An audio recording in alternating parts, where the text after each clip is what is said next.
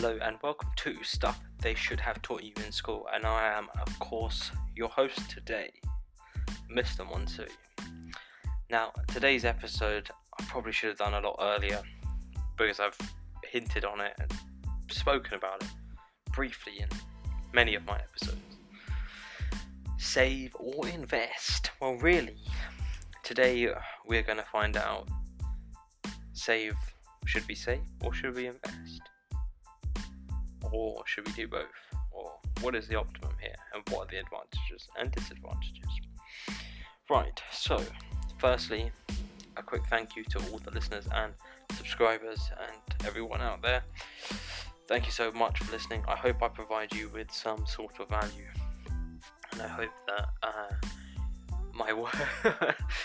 my words help you to improve your own reality. And also, a quick disclosure, these are always done in one take, so there may be some pauses here and there and this and that crap. Anyway, save or invest? Well, really, it's not save or invest. It's what you want to do is you want to save to invest, and I'll explain why. So, there's a little thing here called inflation.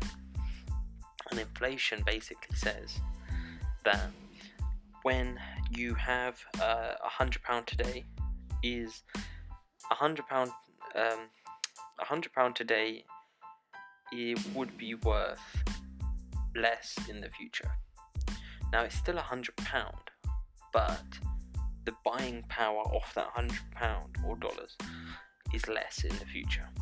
So they always say money today is worth more than money in the future. Inflation can be caused by many things. It's a whole, half of it even goes over my head. I do have some understanding, of course, but I have hardly been studying economics for the last 20 years, so I don't know everything about it. Anyway, right now, at the time of recording, we're in COVID-19 still. The government in this country, the UK at least, and I believe in many other countries, countries that have their own currency, United States of America, United Kingdom, dollars, pounds, they do something called quantitative easing. And what this basically is quantitative easing is where the central bank will print money. And when money is printed, there's more money in the economy. When this happens, people have more money. When there's more money in the economy, the prices of things will increase. So, this is exactly how you can see. You can Google the amount of money printed over the last 100 years, and you'll see that it's rapid. It's been increasing a lot in recent years. And what this basically does, you've got more money in this, more money supply, or you say, or money in the system, in the country, in the world. However, the goods are still the same, right? So naturally, that means that more money is required for the same goods, and that is inflation. So that's one thing you need to sort of get under your belt and understand, that actually the prices of things increase over time and the value of money decreases over time. So what has this got to do with saving and investing? So if you are to save and not invest, what you will do is you'll be holding that cash, and what will happen is that, I should also mention, gold is one commodity that is said to be a hedge against inflation, because the buying power equivalent, it basically goes up with inflation. It does not decrease or increase with inflation. It just stays as it is, and relative to inflation and everything else the money supplies. So gold is a hedge, and that's why you have a lot of people who've got lots of money and they put some of their money in gold, because it's not necessarily to grow the money, it's to store the money and conserve it. So saving versus investing, I was saying. So you first have to understand, of course, a pound today is worth more than a pound in the future. A pound in the future is worth less than a pound today. And the cost of things will go up over time. So if you are to save and just put money under the mattress, as people say, then what actually happens is that in 10 years, 20 years, 30 years, if you've got that cash back out, you can buy less. I heard a shocking statistic actually today, and that is the reason why I'm recording this episode today, is because I heard the statistic that £100 in 1914 has a buying power today of 85p. 85 pence. £100, 85 pence. So it's lost over 100th. It's become 100 times less, pretty much. Now, okay, that is 100 years ago, over 100 years ago now. It's 2021 at the time of recording. But still, that's a shocking statistic, right? Whereas that clearly shows that, okay, you've saved the money, which is good, but it can do hardly anything for you. So how do we grow wealth over time? We invest in assets that appreciate: stocks, shares, bonds, property. You wouldn't say Bitcoin because we don't know what's happening with that, but these businesses, this sort of stuff. So you really want, it's not a question of saving or investing. You really want to do both. You want to save. You obviously need some liquid cash, otherwise you wouldn't be able to eat. So you want to save some money.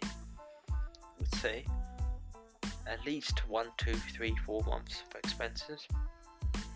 Ideally a year's worth of expenses in cash. Excuse me. And then the rest of what you have after that is invested. And it's invested into income producing, appreciating assets. This is why my background is in real estate, because I believe that is the best investment. Not only because what happens with real estate is inflation is actually twofold. Is yes, it increases the value of things, but it also decreases the value of debt. Excuse me. Just get some water. So, when you buy a property for £100,000, you do not pay £100,000 for that property. You pay £25,000 cash of your own money goes to the bank. To the vendor. Then you get a mortgage, which is the rest of the money, £75,000, 75% of the 100,000. That comes from the bank. So you owe the bank £75,000, and now you've got control of this property. Through inflation, the value of that £75,000. Okay, so for example, say that £75,000 could buy you, I don't know, 100 cases of some sort of alcohol. Then after 10 years, that same £75,000 now can only buy you 50 cases or 60 cases rather than 100. So the value of that debt has eroded, has decreased over time, at the same time as the value of the property as a whole has increased with inflation. So you have that gap called equity between the value of the asset and the liability, the debt, increases over time. That gap increases over time as the value of the property goes up through inflation and other things, and the value of the debt goes down. So not only is that happening when you have real estate, you're also getting cash flow. So this is how you can see that if you were just to save the money, save, it would actually be eroding over time. So what you want to do is you want to put it into income, whether it be real estate or anything, stocks, or gold even. You want to hedge that money against inflation so that it gives you at least the same buying power in 10, 20, 30 years time. And that is basically it, really, my friends. Is that, it's not all about save.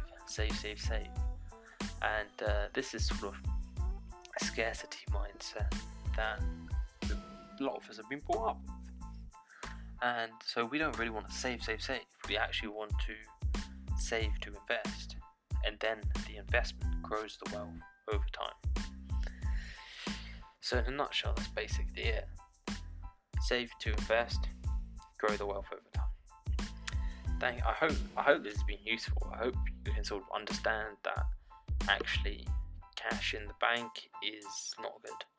And really, okay, so the average inflation rate is what, 4-5%, 3%, whatever it is. What do you get in the bank right now? I literally had if I go onto some comparison website and I see, I probably get the top, least flexible savings account would give me 0.5%. And against inflation, that's obviously going down.